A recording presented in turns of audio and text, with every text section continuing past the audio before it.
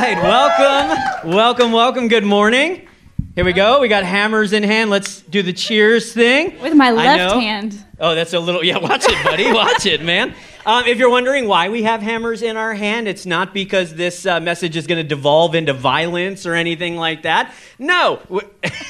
We had a conversation about how, we shouldn't pretend to hit each other in the head and things like that when we got started. You're already breaking the rules, man. Sorry. No, we both brought hammers up with us this morning because I want you to consider what a hammer actually is, or how unique and interesting a hammer is. It's actually going to serve as a pretty good symbol for our message this morning. If you think about it, a hammer is used by tradesmen in two completely opposite ways, isn't it? How many guys are in the trades here in the building? Are manly men? Yes, all right. A few of you guys, manly ladies too, forgive me. If you consider a hammer, okay, this same tool, what? Manly ladies. Manly ladies, yeah. We're already going off the rails here, man. I told you not to bonk me in the head. So consider the fact that you can use this same tool to build a house or to tear it down. Yes. The same tool is used in construction and demolition, isn't it? If you pay attention, you can use it for purposes that build and purposes that destroy. The only difference, really, is in how this particular tool gets used day to day. Hear me now. Communication is the exact same way in your marriage. Yep. Communication, healthy communication, has the power to build your marriage, to build your house. And how many of you guys know unhealthy communication has the power to destroy it as well? Yes. The power to tear it down to the studs, to raise it down to the foundation so that nothing useful, nothing habitable or welcoming is even left, all right? In fact, when we do marital counseling, whether it's premarital or crisis counseling, one of the most common things we hear couples saying is Dan, we know, Amber, we know, our communication is just bad. We can't even have a single conversation without it turning into an argument. If you have ever felt that way, then we've got good news for you today. That we want to help you to develop some healthy communication patterns in your relationship, in your marriage, because the Bible talks to us about how important healthy communication actually is. Yeah, in Ephesians 4:29, it says, "Do not let any destructive talk come out of your mouths, but only what is helpful for building others up according to their needs, that it may benefit those who listen." I mean, do you see that? The importance, like a hammer, your words can either destroy or they can build. And it's only in how we use them, right? That's the difference. It is. So what we want to do today is we want to take some of the communication principles that we typically cover in our premarital counseling sessions, and often we cover in crisis counseling sessions as well, and kind of give them to you. And I'm going to be upfront with you. Today is going to be a little more workshop than sermon. Are you okay with that? It's going to be very practical, lots of handles. If you're new to Connect, you're like, oh man, is this what they do every week? No, but this is what we do every so often because we want to see marriages thrive. Yes. We want to see relationships thrive. And if you're here this morning and you're saying, hey, I'm not even married, so I don't think this is going to be applicable. No, healthy communication is key and critical to every single relationship you have. So I'm going to challenge you today, whether you're married or not, to lean in. Yes. To focus in. Even take some notes, because I think there might be some things worth writing down here today. This stuff that you're going to see from the Word and from our experience, it really has the power to help benefit and shape all your relationships with your coworkers, with your kids, with your Connect group, with your spouse, okay? So why don't we get started? We're going to begin by discussing a destructive form of communication and then talk about a constructive. Remember, communication can be destructive or constructive. So destructive communication is one way. Destructive communication is one-way communication. Now, we're moving downtown. In fact, we move tomorrow, but we've already got possession of our place downtown, and so we've been downtown a lot. We haven't been in the core of Calgary a whole lot up to this point. We go down every so often for dinner and stuff like that. But you know what we're discovering? There are a lot of one-way roads downtown, okay? Yes. I cannot tell you how many times I have tried to go east on 4th Street. That's the kind of main road that runs east-west from our house. And I got to tell you, I always want to make a left right there, but I can't. Why? Because it's a one-way street. And if you only have direction or traffic flowing in one single direction, if you try to go the opposite way, it causes all kinds of problems. And listen, this one-way street is a really good picture of a lot of communication that happens in relationships, in marriages, at work, things like that. It only flows one way. People are talking at each other, but not talking with each other. Sounds a little bit like the world that we live in today. See, when we think of one-way communication, a lot of times we get the idea, oh, well, one person is talking and the other person is not talking. No. There's plenty of talking going back and forth. There's no listening. Right. So the communication is only one way. I'm talking at you. I'm not talking with you. See, most of us think that communication happens when I speak my truth. If I get to tell you what I think or how I feel here in the moment, as long as I'm expressing myself, then we are, or I am, communicating. But that's not how communication actually works. That's venting. And sometimes venting can be good and fun and maybe even helpful, I suppose. But it's not real communication. Right. One of my favorite quotes is by the playwright George Bernard Shaw. And he said, the single biggest problem with communication is the illusion that it's taken place. Wow. Let me say it again. The single biggest problem with communication is the illusion that it's taken place. There are a lot of relationships that are under the illusion that they're communicating because both people are talking. But communication, good, constructive communication, it happens not just with the mind and the mouth, okay? But it happens also with the heart and with the ears. We've got to be willing to listen as much as we speak. Another form of sneaky communication or deconstructive communication is unspoken expectations, or sometimes we like to call these secret contracts. Yeah. So a secret contract is an expectation that you have on somebody else in a relationship that you have never communicated about. Yep. So let's say you saw your mama always cooking dinner for her husband and providing and cleaning up the house. So you have an expectation in your marriage that that's going to happen, but you never communicated that before you got married. And if you're expecting that, that's probably going to bring out some trouble in your marriage. Or in your job, in your workplace, you have an expectation that you're going to get that promotion, you're going to be the next runner up, you're going to get that big job, but you've never communicated to your boss that you even want it. You're just saying, I'm going to put my head down, I'm going to work hard, I'm going to get it. Let me tell you, this actually happened to me. So I was in college and I was working at Bath and Body Works. Has anybody ever worked in the mall during Christmas time? Anybody? Yeah. Whoa. It is intense working in the mall at Christmas. So I had a seasonal job. I got hired for seasonal help, Bath and Body Works. I'm just smelling all the stuff. And then I think, okay, I'm gonna just prove my worth. I'm gonna sell like crazy. I just had the best. I was like, have you ever washed your hands without water before? Check out this hand sanitizer. Like, I was so good. And man, and I thought they're going to keep me on. But I never told my boss that I wanted to keep that job. I had a secret contract with my boss. And then when the time came, they were like, oh, we didn't know you wanted to stay on. We've already filled all those positions. I was so let down, you guys. And that's my fault. That's my part. I didn't communicate my expectation. We also see this in church. Oh, yeah. People can join the team and they're like, you know what? That girl, she's going to notice me when I start serving.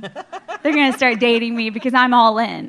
Or I'm going to get that leadership position. I'm going to get on stage when I start serving. And you have a secret contract that you're not communicating with leadership. You just have an expectation, and then you're going to get into this role and you're not going to be brought up.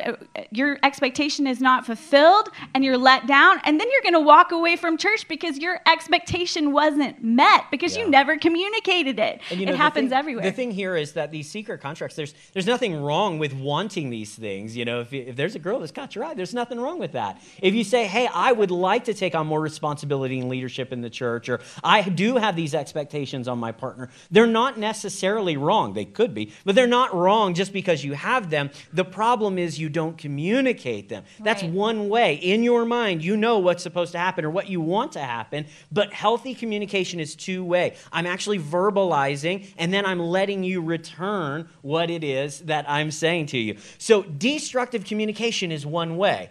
obviously then constructive communication has to be a two-way street. It has to involve both speaking and listening. I'm going to go like elementary school teacher on you for a moment and remind you that God gave you 2 ears and 1 mouth, all right? We really should be listening a whole lot more than we are speaking. In fact, the scripture calls us to be quick to listen. Did you know that? Slow to speak, slow to be angry, quick to listen. That is a good rule of thumb to live by no matter what. So, healthy or constructive communication, it listens with the intent to understand. Stephen Covey said it. Most people listen with the intent to reply. I'm listening to what you say, and I'm already formulating my response. No.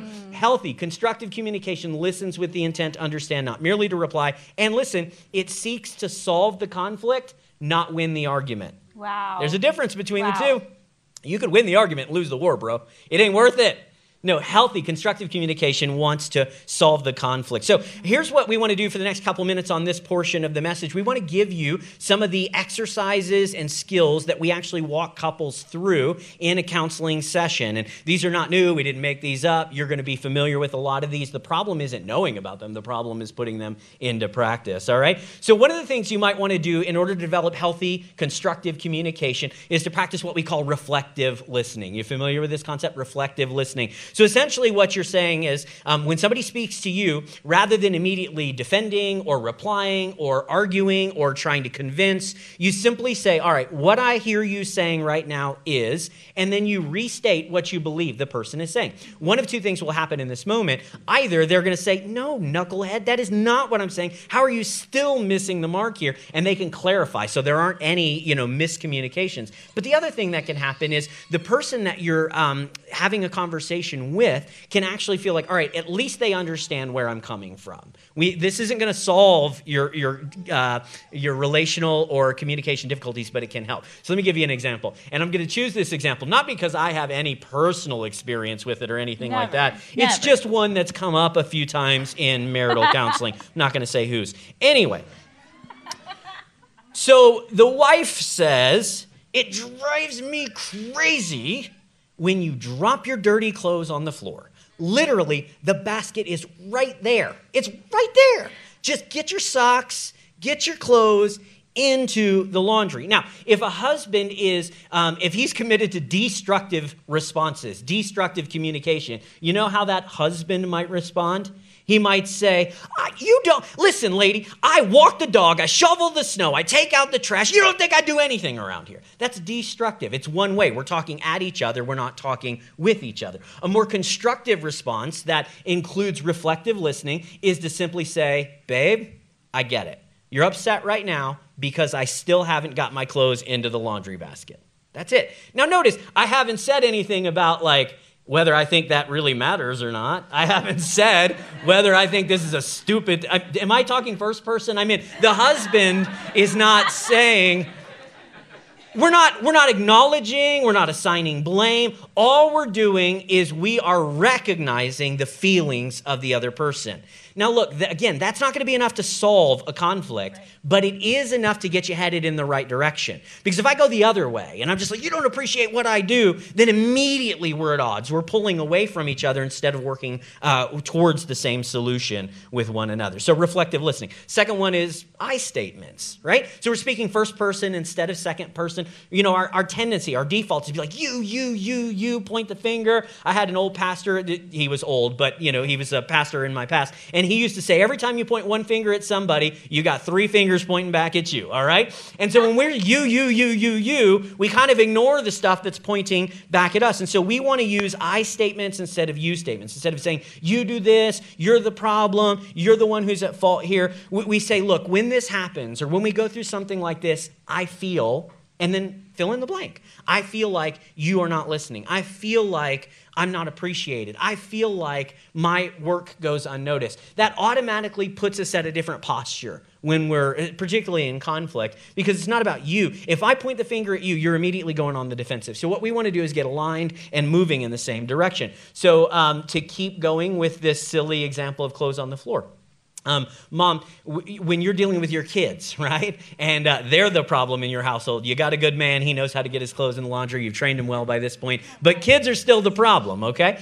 Kids are still the problem. So instead of, you always and you never, those sorts of things, instead, you might say to your kids, look, when I find your clothes on the floor, then I feel like you're really not listening to me. I'm the one that's getting your hockey gear washed every week and things like that. And so if you expect this to be taken care of, then I need you to get your stuff in the laundry. So it's a different way of framing things. It's from my perspective rather than from the perspective of your faults. And then one more. Well, I think it's really important that we explain right here. It's important that you communicate how what their action is doing is making you feel. Mm-hmm. It's not just like, obviously, if you get heated, you know what they know that what you're doing is making them angry. But it's important that you say, that really upsets me when I feel like you're not hearing me. Mm-hmm. I feel like you're not listening to me. Do you see why this would be helpful? Okay, because again, I don't care about clothes on the floor. Like, it doesn't matter to me. It's not that big of a deal. I'll pick them up tonight. We'll tidy up before we go to bed. No big deal, right? But the issue is not the clothes on the floor anymore. The issue is now that she feels disrespected or like her perspective is unvalued or something like that. So we're talking about something different. So if we can start to frame this around emotions, about respect, about care for one another, then we can get over some of the sillier personal quirks and things like that we might have. All right, one more. So we've got reflective listening, we've got I statements, and then I'll just encourage you guys, cut out, get rid of, don't use the phrases always and never. Okay? Just don't do it. And here's why. They're almost never true. So if you're looking at your spouse or your coworker or whoever it is, you're like, you always do this. You always, always, always, always. Or you never, never, never, never. Okay. All your partner has to do is think of one example in which they did or they did not, and then boom, I won the argument. You never pick your clothes up off the floor. Lady, I picked them up on Wednesday and you didn't even notice. Ha, I win this round, right? Conflict. So rather than always and never, we're going to say, look, it seems like the majority of the time, way more often than not, your clothes are still on the floor. We need to address this, all right? So we're going to cut out the always and never because it's inflammatory language. It's not going to help, and it's almost never actually true. All right, so constructive or destructive communication is one way. Constructive communication is two way. Let me give you another form of destructive communication that we see a lot, and that is that destructive communication assumes the worst in any given situation. Just assumes the worst. Look, our default seems to be to put the worst possible spin on our spouse's actions or words, their motivations, their reasoning, their goals. We tend to put the worst possible spin on it. So like, for instance, maybe Hubs is sitting on the couch and, wife walks by and she sees that he's got the Messenger app open, text message, and he's messaging somebody. She's like, oh, who are you texting? And he's like, you don't trust me, do you? That's why you're asking who I'm texting. You think it's my secret girlfriend. What's going on here? But that's assuming the worst about her question. She might have been like, dude, I was just asking who you're texting. Pump the brakes here. There was no ulterior motive that was going on behind that. We see this a lot, speaking of text messages, in written communication. When we do premarital counseling, we'll often tell couples there are certain things that can be really difficult for you to hash out verbally, and so it can be helpful to write it all out. You can exchange 2-page letters, and maybe you'll get a better sense of how your partner's feeling. But listen, texting can be one of the most difficult ways to interpret tone and motive and things like that. And so I see this time and time again in my own life and with others as well, that we get a text message from someone, and we just automatically assume that they're mad or they're sarcastic or they're frustrated or whatever. And so we don't want to impart the worst possible motive or the worst possible explanation for what's going on here. We don't want to assume the worst about our partner's motivations, their communication, or their behavior. Right, and I think that sometimes this happens in a long relationship. Mm-hmm. Like, let's take our family, for instance, our parents. They know us from the very beginning of our life, and we graduate high school and all the mistakes in between, right? Yeah. They know us. Mm-hmm. And then they don't they mentally don't move on and let you grow. And I'm not putting blame on the parent in any way here, but have you ever heard like a friend say, I'm having really financial trouble, but I cannot move back in with my parents. I can't do it because that will not go over well. And really the reason of that is because the person that's growing into a different, like they're growing up, they're shedding things, they're letting go of things, and they're growing into an adult, but the parent still sees them as a child and sees many of the mistakes that they made in adolescence, and they're not able to move on. But the same thing can happen in marriages. Like who we were almost 18 years ago was not the same as who we are today. There's so much that we let go of, so much that we've grown into. I could put it like this. You've been married to about 4 different men, and all of them are me. You know what I'm saying? like we change. I didn't know where that was going.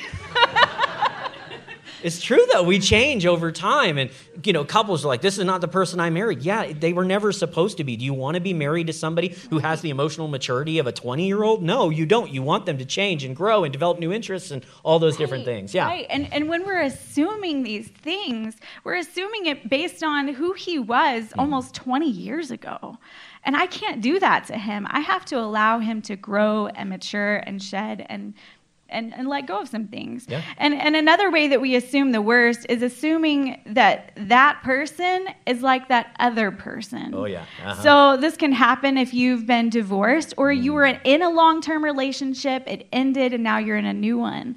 And what they did in that relationship, how quickly they got angry or how they never did this or always did that, you're going to put that expectation and assume that's what's happening in your new relationship. But you can't do that. And we've seen this a lot of times in people who are remarried. You can't hold this person accountable for that person's sins, And that's kind of what we're doing here. When we're just assuming, so if our past wife had a problem with spending and our new wife one day makes an unexpected purchase, we can't drag into this new relationship all of the old negative emotions and experience and things like that. Now we can say, hey, look, babe, you know that there was a problem with this before, and so I want to make sure this doesn't get out of control, and I get it. But we don't want to hold them accountable for somebody else's sins. That's not fair. It's not healthy or constructive. And again, this still applies to everyday life. This applies to your workplace. Your old job, your old boss is not the same as your new boss. Mm-hmm. Your old church, your old pastor is not the same as your new pastor. Come on. And so you can't put those same assumptions. Well, this is how it went before, so it's going to be the same. You can't do that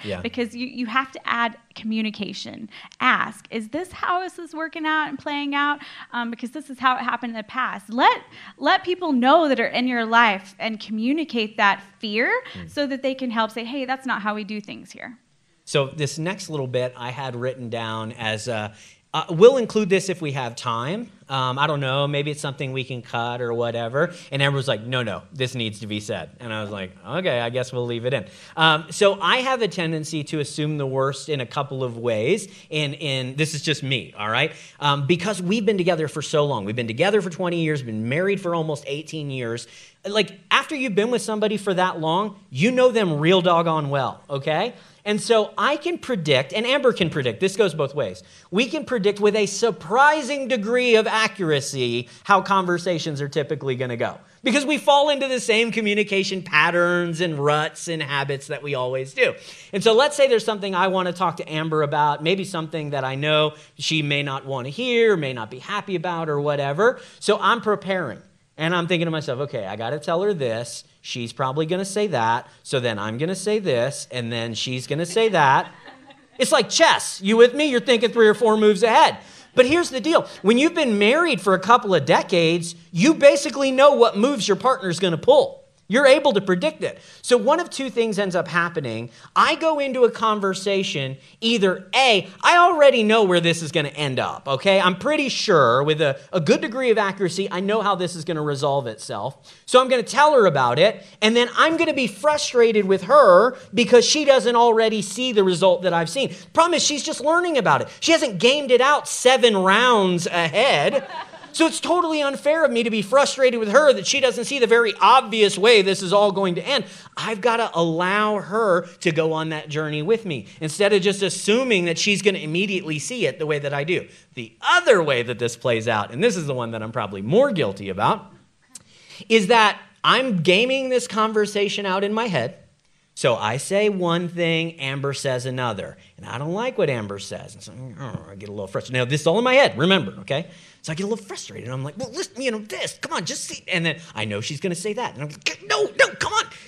So now I'm 5 or 6 levels of frustration in when we have round 1 of the actual conversation. You with me? And she's like, why are you so tense and why are you so defensive right now? Escalate so quickly? It feels so escalated for this initial volley of conversation. And it's because I'm assuming the worst. I'm assuming I know how the conversation is going to go. I don't know her.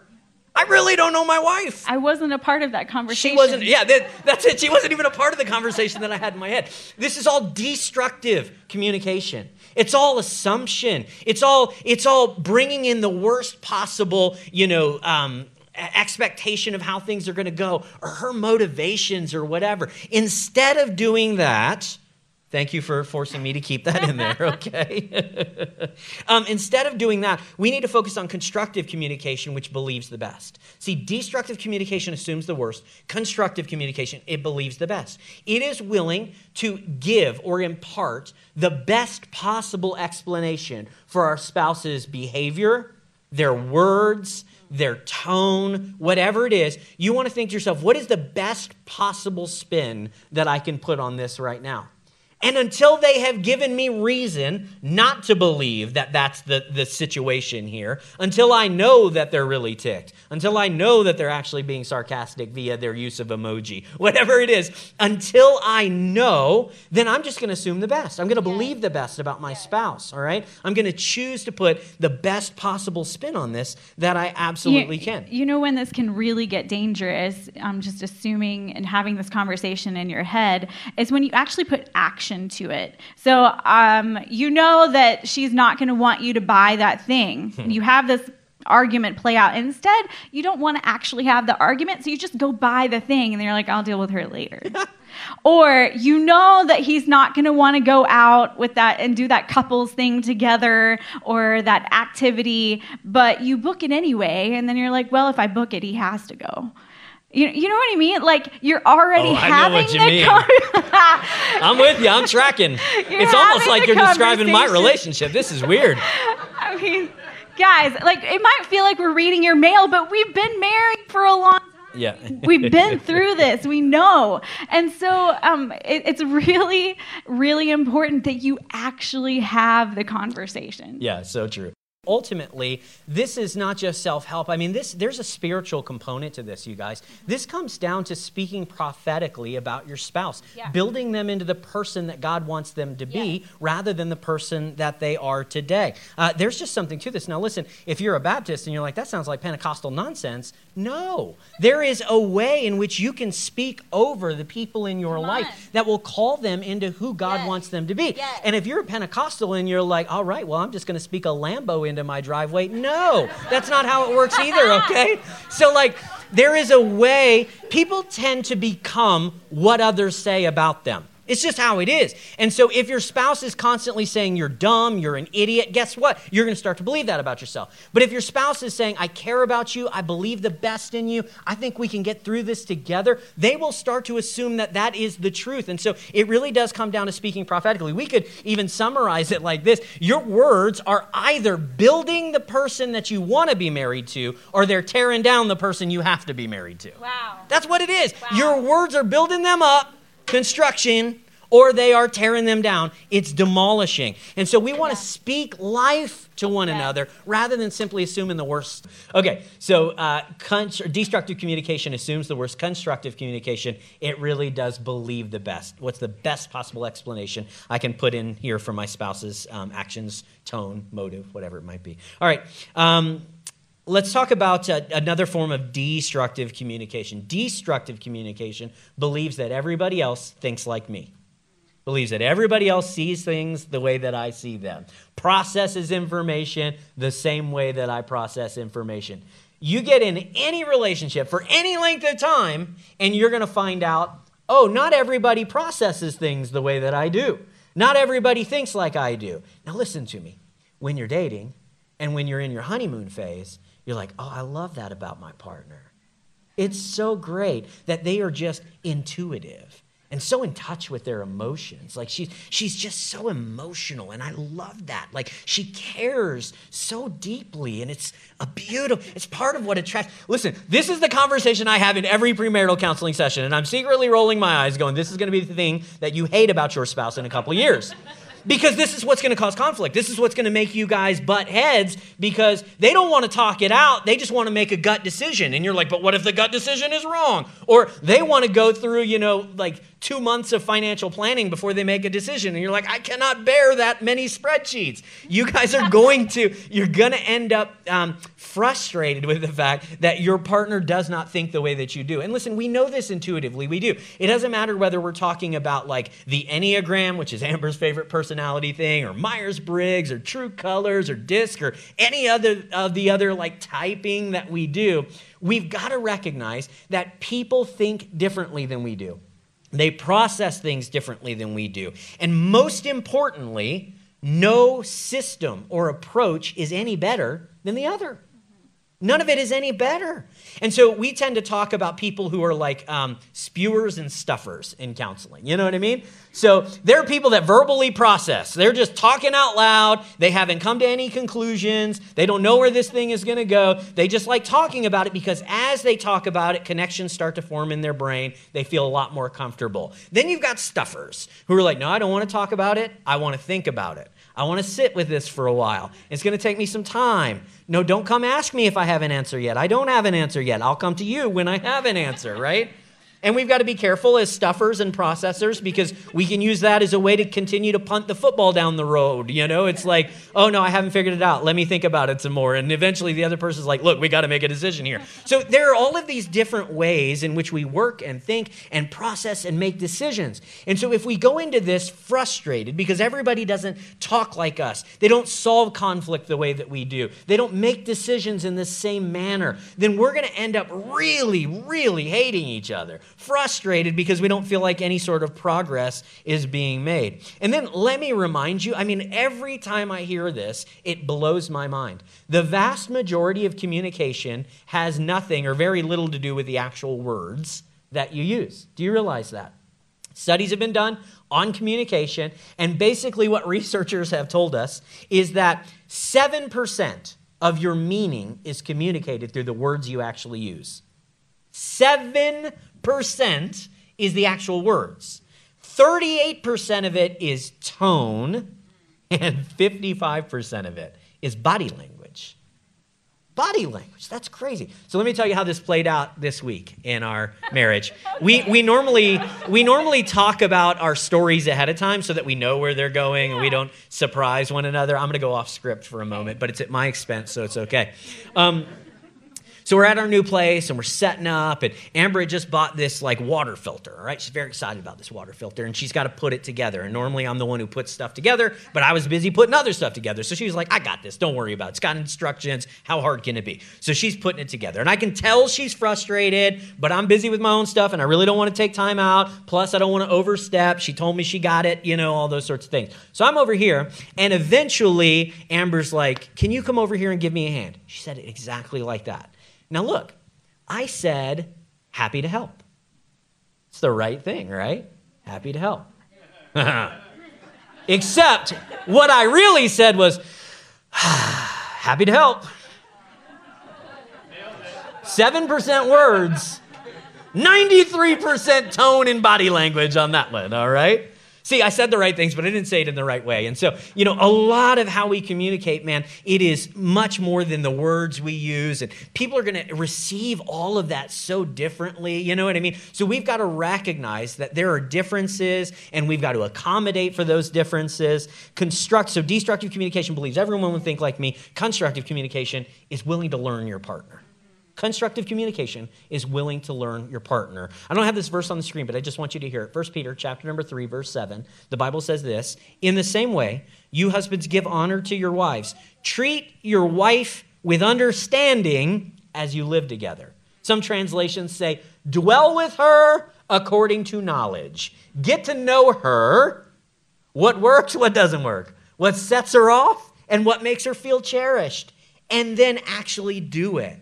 Look, when you first started dating, you were the greatest student of that person on planet Earth. You know what I mean? It was like you had discovered some treasure and you wanted to know everything there was about that treasure. And so you devoted yourself to learning what's your favorite and what's your best and tell me about your, you know what I mean? You just spent all of that time investing. And then as the relationship goes on, either you lose some of that interest or you feel like you've already learned all there is. You forget that partners change over time. And so you've got to constantly be learning. And so we have to be willing to get to know our partner again and again, day after day, investing in discovering who they absolutely are, okay? Dwell with them according to knowledge. I think it's important, and we're going to give a shout out to a book here. So The 5 Love Languages by Gary Chapman. It's been around for a long time. It's a good one. It's so good. So get it. If you've never read it, read it. It will change every relationship that you have. But it's really important that we understand how each other loves, because the way that we love is the way that we communicate. And so I love by gifts. And I love by like giving gifts and receiving. I feel love when I receive gifts, and physical touch, which is probably why I'm a massage therapist. But also, yes, intimacy touch too. But Daniel, did that get weird? I did make that weird, not intentionally. But Daniel's, his are different. Mm-hmm. We're a bit of opposite. So his are acts of service and words of affirmation. And so which two are your lowest, by the way? Those. Both of them. Yeah. And my lowest are yours. It's So we have to work on understanding. I see that he's loving me by doing the dishes more than I do them, right? I see that.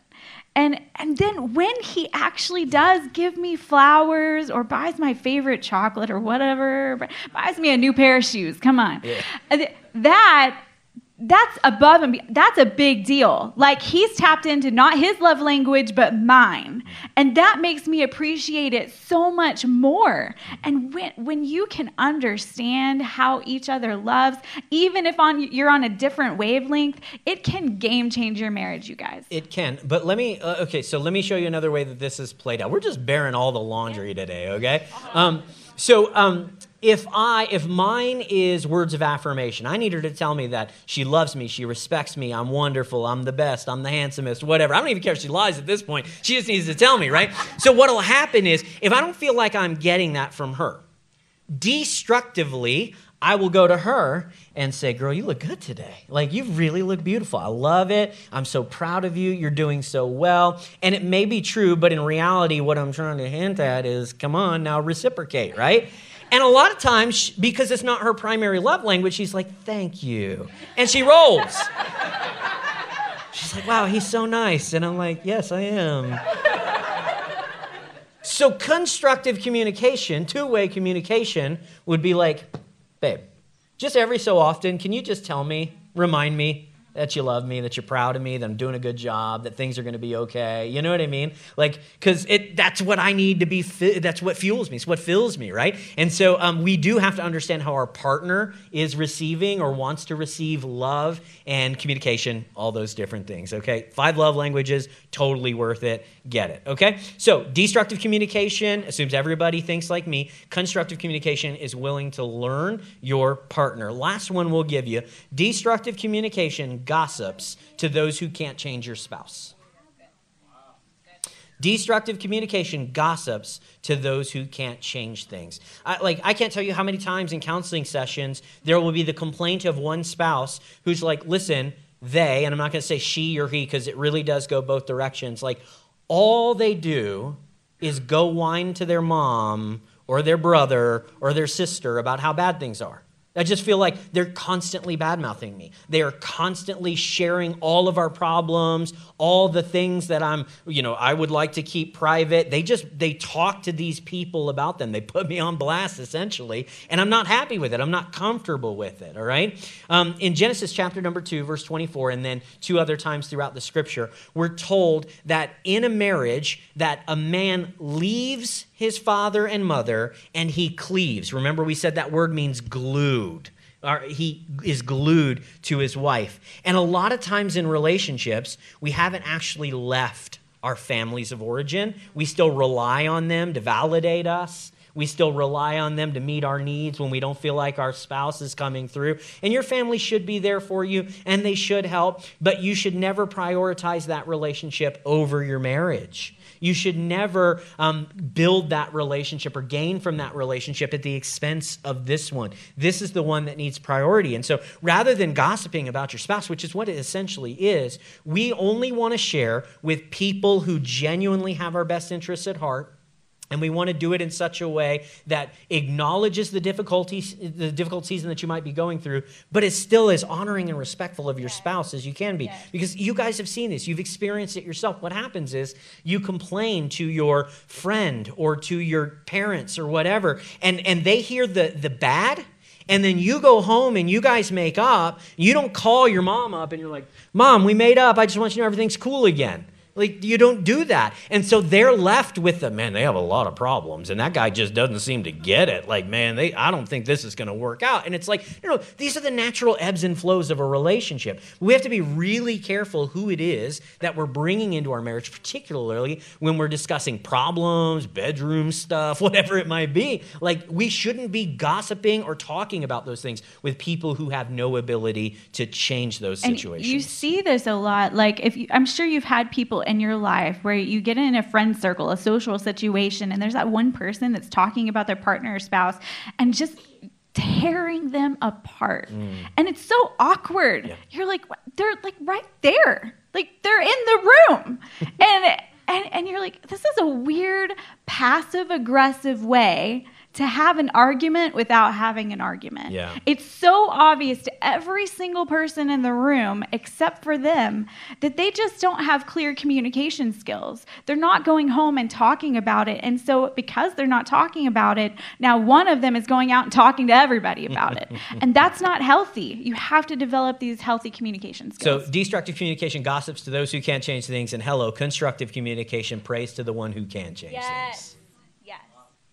God is called the wonderful counselor in the Bible.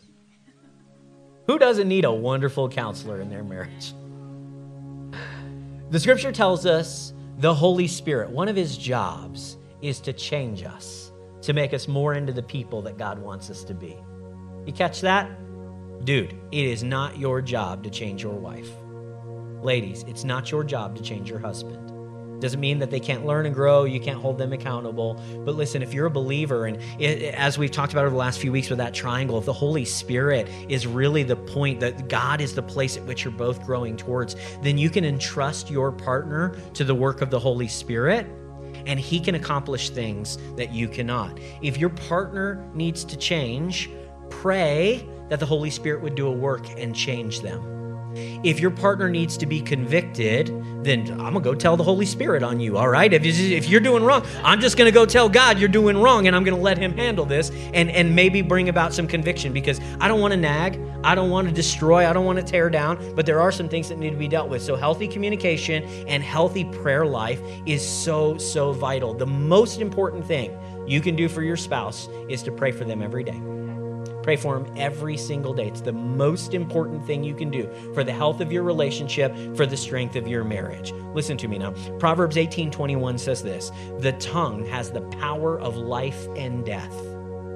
It can build or it can destroy. And it goes on to say, those who love it, those who use it for good or for bad, will eat the fruit of it.